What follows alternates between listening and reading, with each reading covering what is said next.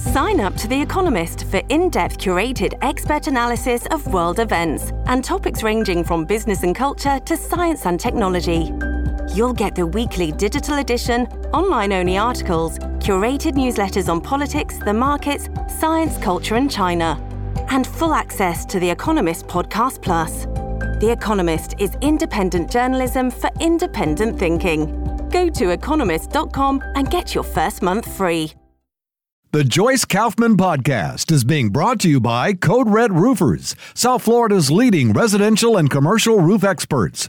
Code Red Roofers, roofers that respond. Call 844-4CODE-RED or visit CodeRedRoofers.com. I can't believe what's going on under this administration. It's nothing to sing about. I actually want to sing because I'm going to get to see my grandsons in like less than 24 hours. And that's huge. All of you grandparents out there know what I'm talking about. But there have been some pretty serious events. And since I may not be live in the morning, I did have to speak about this. We lost 9 service members who were on board 2 Black Hawk helicopters that were crashed during a training in Kentucky, out of Fort Campbell in Kentucky. The 2 helicopters crashed, and there were 9 service members who were lost. The crew members were from the elite 101st Airborne Division. They were flying 2 HH-60 Black Hawk assault helicopters. They crashed at around 10 p.m. last evening in Kentucky's Trigg County. They were part of the U.S. Army's sole air assault division, nicknamed the Screaming Eagles, based out of Fort Campbell, which of course is right on the border between Kentucky and Tennessee, just 60 miles north of Nashville. I mean, this has been a really tough time for that part of the country. According to reports, 2 helicopters came over pretty low, and then all of a sudden, as soon as they got over the house, a man was reporting to a radio station, something popped, and everything shut down all of a sudden. Debris from the choppers, estimated to cost over $10 million apiece, fell from the sky and was dispersed across the ground as fire crews arrived to extinguish the burning flames overnight. All 9 service members were confirmed dead by ABC News on Thursday night, and that came directly from an Army official. Obviously, we do not have the names yet because all family has to be notified, and of course, we will let you know next week just exactly who were on those 2 Black Hawk helicopters. And officials from Fort Campbell arrived on the scene about an hour after the crash to carry out their investigation. Of course, you're also going to have investigations by the FAA. There's going to be all kinds of investigations, and they will ultimately find out if it was sabotage. I mean, you just don't know. You're talking about $5 million helicopter training facility that they left out of. The HH-60 is a type of Black Hawk helicopter. And really what it does is it provides support for, medical evacuations and air assaults. And it is actually one of the most unique training facilities at Fort Campbell in the world. It even has a sea vessel flight deck so that they can practice realistically how to land and how the crews have to operate were they to have to land on the water, In February of this year, there was a UH-60 Alpha model Black Hawk helicopter that flew for the first time entirely unmanned, and it was just controlled from Fort Campbell. They do not know what caused this accident. This is a very professional group of men and women who serve in this division. The Screaming Eagles, they're the tip of the spear. I think Secretary of Defense Robert Gates back when called them that. They're the most potent, the most mobile tactical division in the U.S. Army. They became really renowned during World War II in the D-Day landings and in the Battle of the Bulge. And, of course, they've been everywhere, Afghanistan, Iraq. They've carried out NATO missions and counterterrorism missions. So it's very sad. And again, you don't have to be in battle. When you're in the military, your life is on the line all the time, including during training. And that's something that we will honor those soldiers next week when we have all the information. So much going on, really, that, your head spins. Russia decided to arrest a Wall Street Journal reporter and accuse him of spying. They literally, according to the story that I read this morning in The Sun, he was on assignment for the Journal, Evan Gershkovich, 31 years old. He's in, he's in this town, a remote town of Yekaterinburg. And he was dragged out of a restaurant and bundled into a car by a bunch of plainclothed officers with a sweater pulled over his head. And then he appeared in a court in Moscow where he pleaded not guilty to espionage. Then you see him being led into a van by guards from the Lefortovsky court in the Russian capital. According to the Kommersant, which is the Russian newspaper, he will be transported to Lefortovo prison, which is a pretrial detention facility, which is notorious for harsh conditions. Thousands of people were shot or tortured to death there during Stalin's Great Terror. And if he's convicted, he faces up to 20 years in jail. He's the first reporter for an American news outlet to be arrested on spying in Russia since the Cold War. Russia's been accused in the past of arresting Americans because they like to use them for barter. Brittany Griner was a recent example of that. And then they swapped her for an international arms dealer by the name of Victor Bout, Dr. Death, right? Opponents of Putin, they find themselves thrown into jail on cooked-up charges. Gershkovich reports on Russia as part of the Wall Street Journal's Moscow bureau, and he's accredited. He's allowed by Russia to work there by the country's foreign ministry. They got nervous when he didn't call the office. The Wall Street Journal issued a statement. They are deeply concerned for the safety of Mr. Gershkovich. The Wall Street Journal vehemently denies the allegations and seeks the immediate release of our trusted and dedicated reporter. We stand in solidarity with Evan and his family. Look, we're in a proxy war with Russia, whether you want to admit it or not, and whether I want to admit it or not.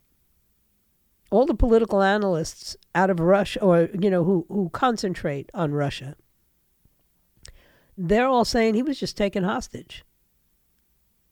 He's a journalist, and supposedly a very good journalist, not a spy.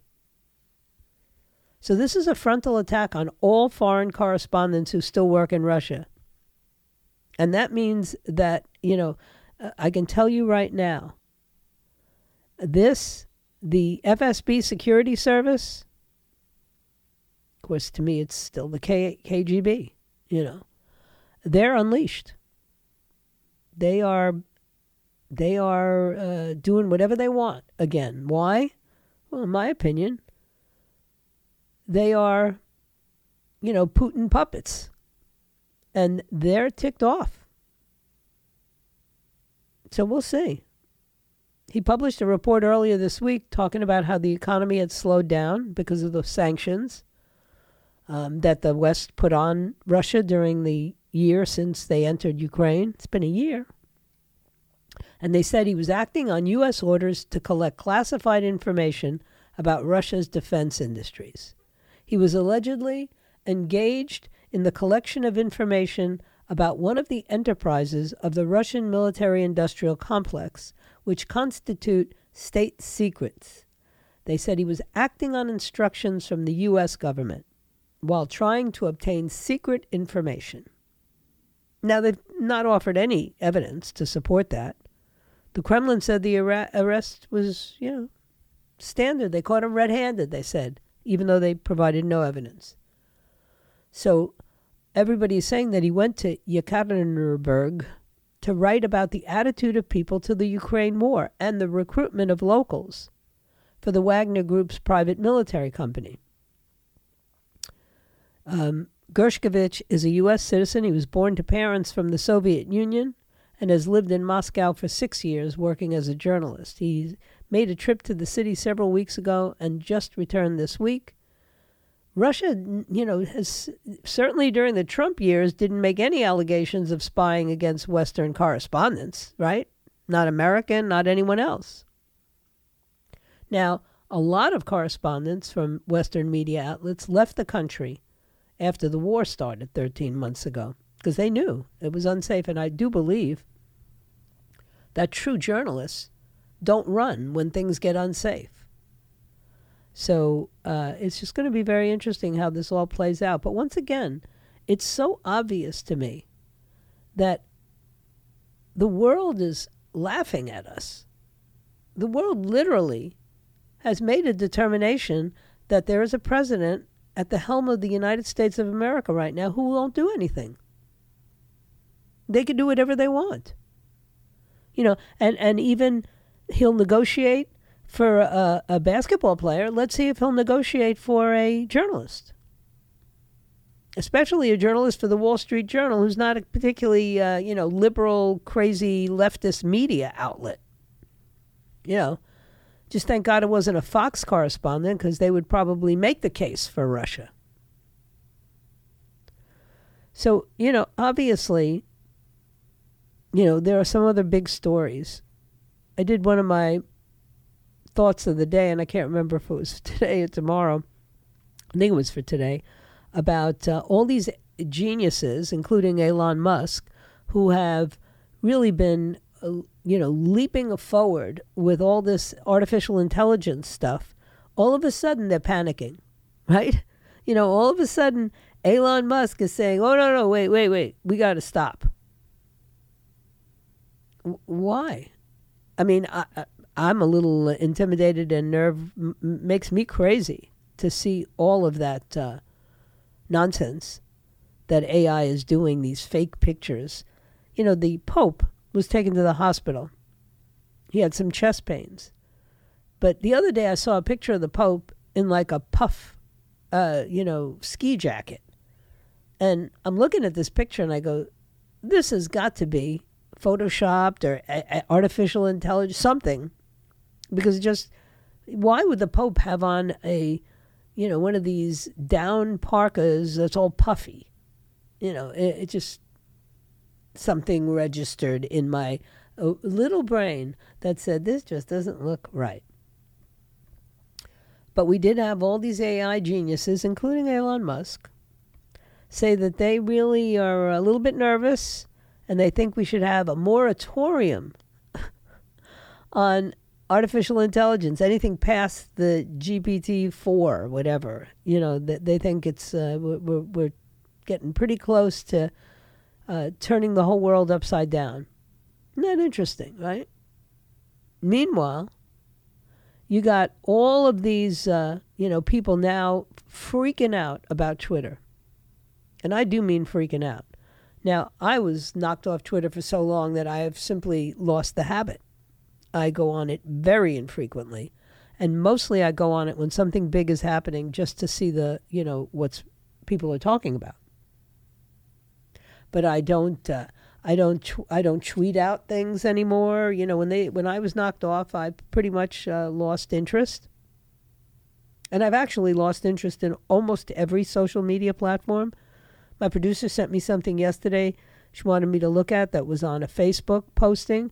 I don't even know if I have a Facebook post. I assume that I could utilize the Joyce Kaufman Show Facebook page and read it, but I don't even know how to get on it. I don't have the app on my phone or on any of my computers. I'm not interested. I watch people make themselves crazy. I've seen what it's done to young people. I've seen what it's done to old people. Who needs to know, what you had for dinner? Who needs to know when you walked into the post office and when you left the post office? There's way too much information. We have given bad guys a ton of information about us. And so, to be thinking about Twitter, which is really apparently, according to all of these postings today on various websites, Twitter is dying. It's been 5 months since Elon Musk took it on, and he paid way too much for a pretty small microblogging platform called Twitter. I mean, he wishes now he'd bought Substack, I'm sure. And of course, he was furious because all the numbers were faked. But if you're someone like me, I just don't even get it. What made it so popular when it was popular? There was all this information, experts, celebrities, and we were all on there. Every time there was a debate, we were all on there. It was fascinating. And there was something kind of alluring about it, right? It was pretty raw. Get unvarnished opinions, even from the Pope. But the real power of the platform came from the wealth of knowledge any Twitter user could directly tap in just by listening in on somebody's thread or sliding a question into someone's direct messages. It was an information network. And then, of course, it wasn't a free site, although I guess people did get to know one another on Twitter. I had somebody tell me the other day, I had a breakfast with two people, with a friend and a new friend, and they told me that, they reached out to one another on Twitter. One person was moving down to Florida and the other person lived here already and said, hey, I followed you on Twitter, and, when you come down here, if you need to know where a good dry cleaner is, I'll tell you. And this was done on Twitter. And I'm like, what? I would never even think of that.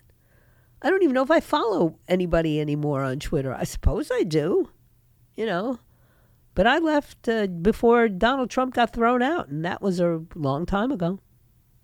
But I wonder what Elon Musk is thinking now, because it's going down. And Tesla's not doing well.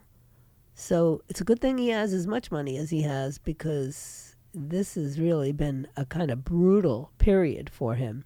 Not to mention for Matt Taibbi and any of the people who revealed the Twitter files.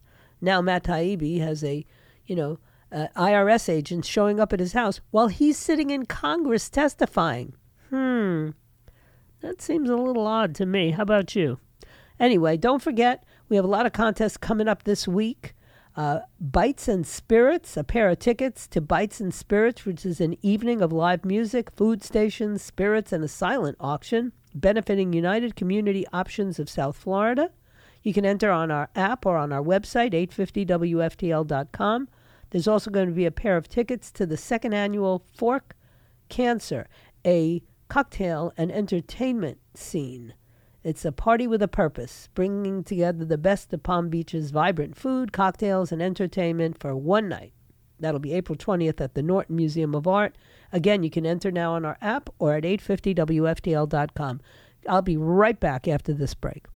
This episode is brought to you by Shopify. Whether you're selling a little or a lot, Shopify helps you do your thing, however you cha-ching. From the launch your online shop stage, all the way to the we just hit 1 million orders stage. No matter what stage you're in, Shopify's there to help you grow. Sign up for a $1 per month trial period at shopify.com/special offer, all lowercase. That's shopify.com/special offer. Hi, everybody. This is Adriana Trajani. I'm the host of You Are What You Read. I have the privilege of interviewing luminaries of our times about the books that shaped them from childhood until now. We get everybody from Sarah Jessica Parker to Kristen Hanna, Mitch Albom, Susie Essman, Craig Ferguson, Rainn Wilson, Amor Tolls, you name it, they come, they share. New episodes of You Are What You Read drop every Tuesday on Apple, Spotify, or any major streaming platform wherever you listen to your podcasts. The only people I feel sorry for are the people who are, being arrested in Russia and dragged out of restaurants and people whose family members perished in a Black Hawk helicopter accident during training. But I can tell you who I am not feeling sorry for. I'm not feeling sorry for the trans activist movement, who have literally just been exposed by this awful killing. I mean, the idea that they would argue that somehow the victim is the killer is so... I can't even wrap my mind around it. And it's so amazing to me how quickly this particular school shooting disappeared off the front page of the newspaper. I mean, think about this, and I mean this seriously. If this had been, some, 24-year-old disaffected white kid who walked into a school and did this, or walked into a black church and did this, this becomes the only story we talk about for months. And instead, they threw a quick bone to the gun control crowd and said, okay, you got to have gun control. We need assault weapons taken off the street. They did that. But then the story just faded away. Why? Because, God forbid, anybody should ask the question, does this have anything to do with the fact that this girl thought she was a boy? Just wondering, was she mad at this Christian school because Christians don't buy that? I don't know. Don't you think that maybe we ought to ask some questions about what motivated this? She left a manifesto. I just heard on our station, I just heard the voice message that her friend left for some law enforcement or suicide hotline or something, telling us that she had said, I'm going to do something. This is what happened with the Parkland shooter. One of the neighbors called the FBI and said, hey, look, this kid is disturbed, man, and he's going to do something. And it got lost, These things get lost. But they don't ever lose a beat when it comes to talking about gun control. And like I said yesterday, it's not the guns. It's not the guns. A rock in the wrong hands killed Abel. A rock in the right hands killed Goliath. It's not the rock. It's not the gun. And anybody who pretends it is really disingenuous and not looking to answer the question. Something's terribly wrong with society. Some young people are so disaffected and so disenfranchised from one another, they just don't have humanity. They have no empathy. They have no compassion. And it can't just be an anomaly. It's got to be our fault. You see, I'm not afraid to say that. And I don't think we should be afraid to talk about it. Now we're going to find out all of these reasons that they're not going to disclose what was in the manifesto. There is no good reason. This should be public record already. I'm really sorry if a marginalized group gets their feelings hurt about this. There are 6 families who had more than their feelings hurt when this took place. And if there's anything we can glean from that manifesto that would warn us that there may be other people planning these kinds of things. When the gun control advocates jump up and down and scream like Jamal Bowman did yesterday in Massey's face in the halls of Congress, he's screaming, you don't care about the children. You gotta get rid of the guns. And I'm looking at this hysterical temper tantrum being thrown by a congressman. Of course, he's from New York and a member of the squad, so that kind of clarifies why he's such a lunatic. But I'm looking at him stomping his feet, and I'm saying, do you not care that we've had some seriously disturbed individuals doing this stuff? What is going on with these individuals? They're under care, right? So they are not unknown entities. They're under psychiatric or psychological care. They're on psych meds. There are reports of their behavior right up until the moment of the killings. And we're sitting here going it's about the guns. It's always about the guns. If we could get rid of the guns, the people would stop being crazy. Does anybody believe for a moment that Audrey, whatever her name is, his name, I don't care. What I care about was what was going on in their minds. You know, what kind of craziness has to happen to an individual to pick up any weapon, to pick up a rock, to pick up a knife, to pick up multiple guns, and look at a 9-year-old, a little 9-year-old girl, you know, with little blonde ringlets and, you know, big blue eyes, and put a bullet in her. It's not the gun. The gun didn't do that. My gun has been sitting here, just in case you're wondering, has been sitting here quietly for years now. Multiple guns. Quietly. They don't ever leave the safe or leave my hand or leave my holster without me knowing about it. And I am not going to use them in the commission of an aggressive, violent attack. So my guns are innocent. Unless I choose to conduct myself as a criminal, unless I do something vile and heinous like this creature did, the gun won't hurt anybody. But we can't have that discussion. Instead, get rid of the guns. If we get rid of the guns, there'll be no more violence. Yeah. See that guy in Canada got stabbed to death in the street? You see how people kill each other in countries that get rid of guns? They manage to kill each other. Yeah, they do. It's amazing. They also manage to get guns. But hey, if a criminal gets a gun, well, oh well. But if me, in defending myself from the criminal, has a gun, I need to be arrested. I need to have my gun taken away from me. Karine Jean-Pierre yesterday wouldn't even say she's not for gun confiscation. Oh, we're going to do whatever we have to do. You better not try. I'll tell you that right now. I don't know if I heard it on Tucker or Levin or somewhere.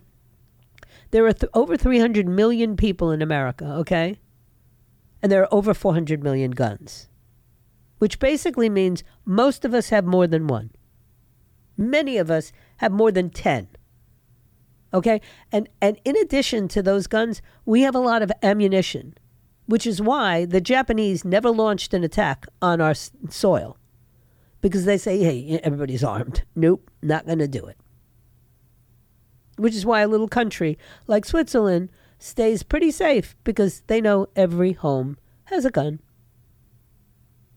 So I'm just, you know, I'm so angry at this inability to discuss this insanity that has infected young people, and which I believe has everything to do with a lack of morality, a lack of parenting, an initiation on the part of educators to indoctrinate these kids into the stupidest, sickest, most insane ideas possible, and then hope they turn out okay. They're not turning out okay. Even the good ones are not turning out okay. They're depressed and they're overdosing on fentanyl. It's not working. What we're doing is not working. And I'm going to be talking about it every day. And you don't like it, then don't listen. But somebody's got to talk about it. Anyway, let me take a break. We'll be right back. Stay right where you are. A great piece on at the JNS about diversity. Because I'm up to my eyeballs. This is another thing I'm going to continue to talk about. This whole DEI, diversity, insanity is what it is, okay? And the insane quality of what the Anti-Defamation League has done, they have this no place for hate education as a model for how school districts can address intolerance. And by the way, this program's been adopted all around the country, and people are cheering it. Well, people in education are cheering it. Parents aren't cheering it, because what it is a comprehensive effort. And it has everything from lesson plans to what you can read, teacher training, and all of it ostensibly is aimed at promoting respect for differing groups and rooting out prejudice.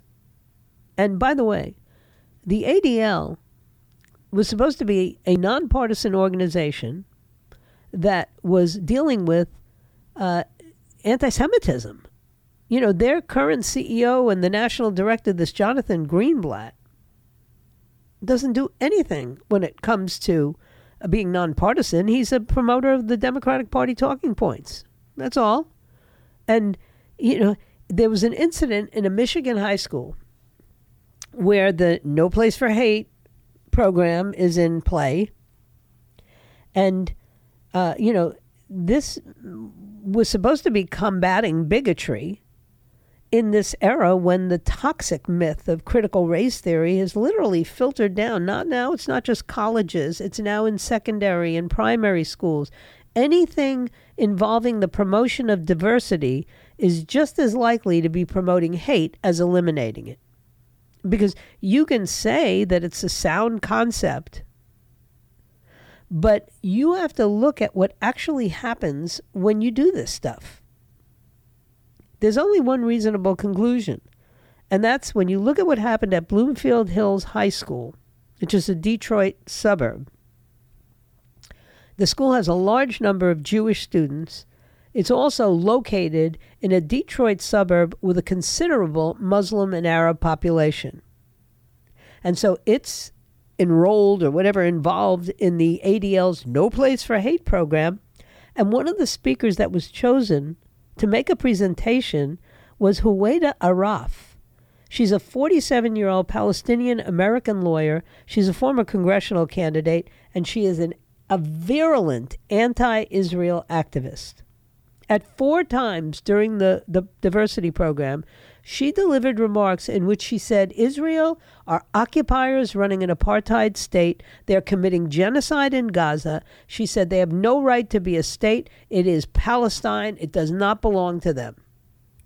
Now, okay, some of the parents and students got a little upset about that, the Jewish ones, because all of a sudden there's a surge of anti-Semitic incidents targeting the Jewish kids at the school ever since Huwaida spoke there. Students are getting messages like Hitler was right. And if you have a speaker who the point of her invective is to demonize Jews and to delegitimize the one Jewish state in the planet, which is always the case with anti-Zionist activity. They say it's anti-Zionism, but it's anti-Semitism. So the school's principal said that she deviated from the proposed program and they didn't know she was going to say that stuff. Once, maybe. Twice, maybe. 3 times, not likely. 4 times, out of the question. And the fact that he rationalized her appearance as one that was based on her personal perspective and experience. Really. But none of the 4 different sessions that she spoke at did any of the administrators or any of the teachers present say a word. They didn't speak up and say anything while she was ranting this way. So the school issued a second apology, and this time it took responsibility for the problem. It said it failed to own up to its own role in promoting anti-Semitism. But the fallout from the event is very divisive. Some Jews are doing their best, because this is unfortunately what they do, are doing their best to minimize it. And I'm so frustrated, because who's defending the people who really still need defense? And in this case, it's the Jews. Instead, we actually put a program, the Anti-Defamation League puts a program together which encourages students to bully Jewish students. That the school failed is indisputable. And that the ADL failed is indisputable. But the problem is a lot deeper than that. The problem is that having a speaker at a diversity session at a No Place for Hate school who engages in anti-Semitism is exactly what you can expect whenever you start hearing people scream about DEI, diversity. I'm so equity, inclusion. I'm so tired of those 3 words. This is critical race theory teachings. That's all it is. People are divided into groups, oppressors and victims. In the mindset of critical race theory ideology and intersectionality, Jews in Israel are white oppressors of people of color. That's what they do. This whole intersectional, I hate that word. I can't even get it out of my mouth. This intersectional thinking actually analogizes the Palestinian war on Israel with the struggle for civil rights in the United States. So diversity is just a matter of empowering minority groups who are deemed victims. And in the leftist mindset of those who have been indoctrinated in this whole woke doctrine, Jews are the bad guys. Their rights are trashed. Smears are aimed at boosting efforts to destroy Israel. They promote that stuff. A study conducted by the Heritage Foundation said that diversity officers are making college campuses a hostile environment for Jews because of their anti-Zionist attitudes. So CRT teaching gives anybody a permission slip to anti-Semitism. And you see that in debates on college campuses, where these noxious theories had their origins, but it also influenced a wide range of educational activities. These liberated ethnic studies programs that they have in California. And now you see the ADL, they're not immune.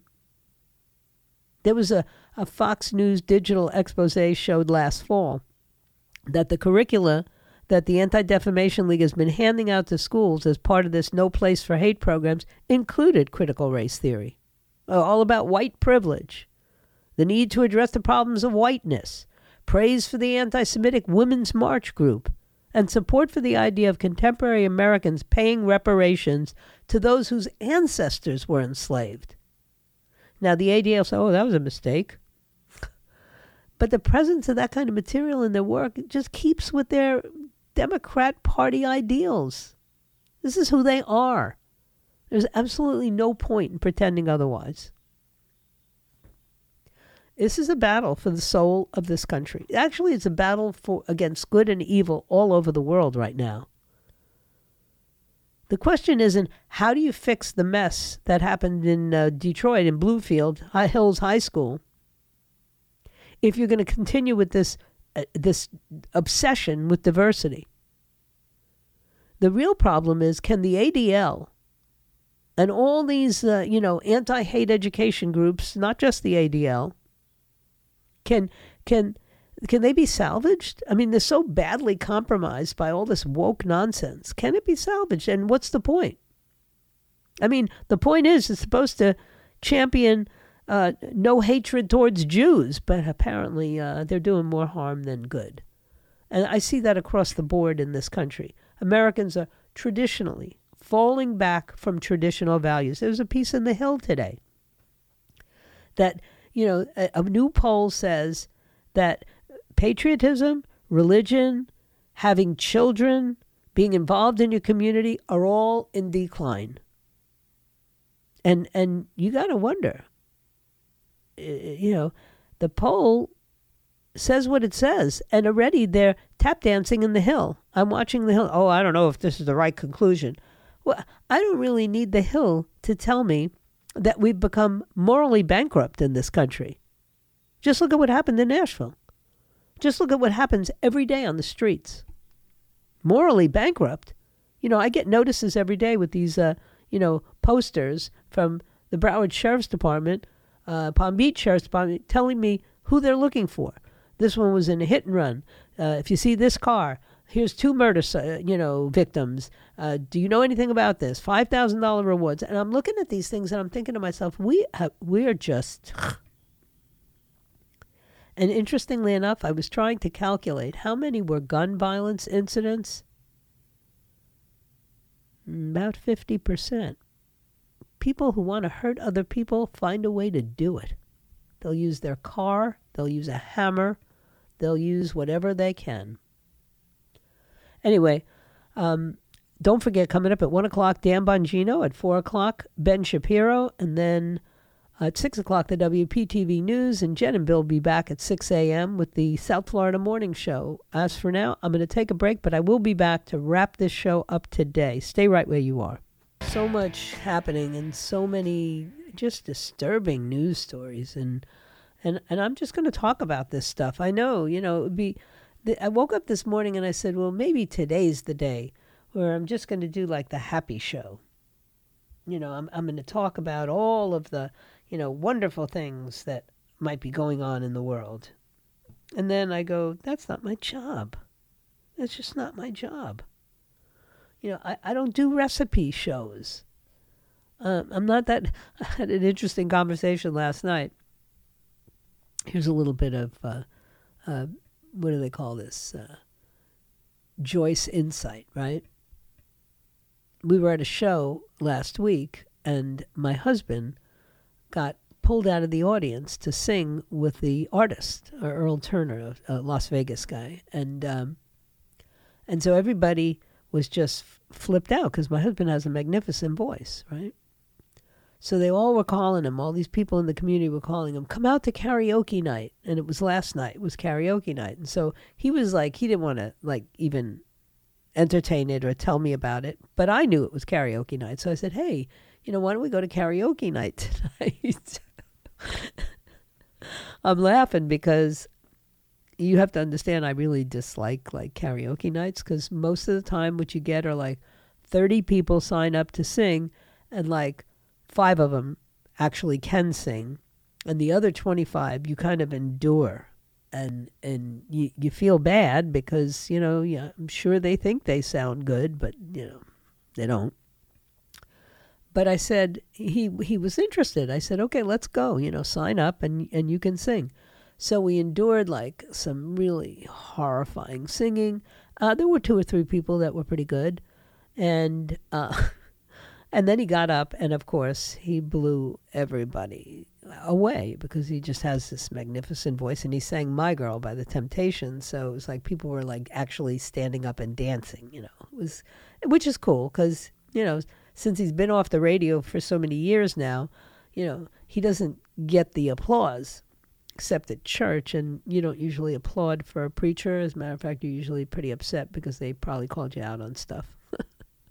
So he was happy. We left. It was pouring down rain. He didn't seem to mind the rain. We just, went on home.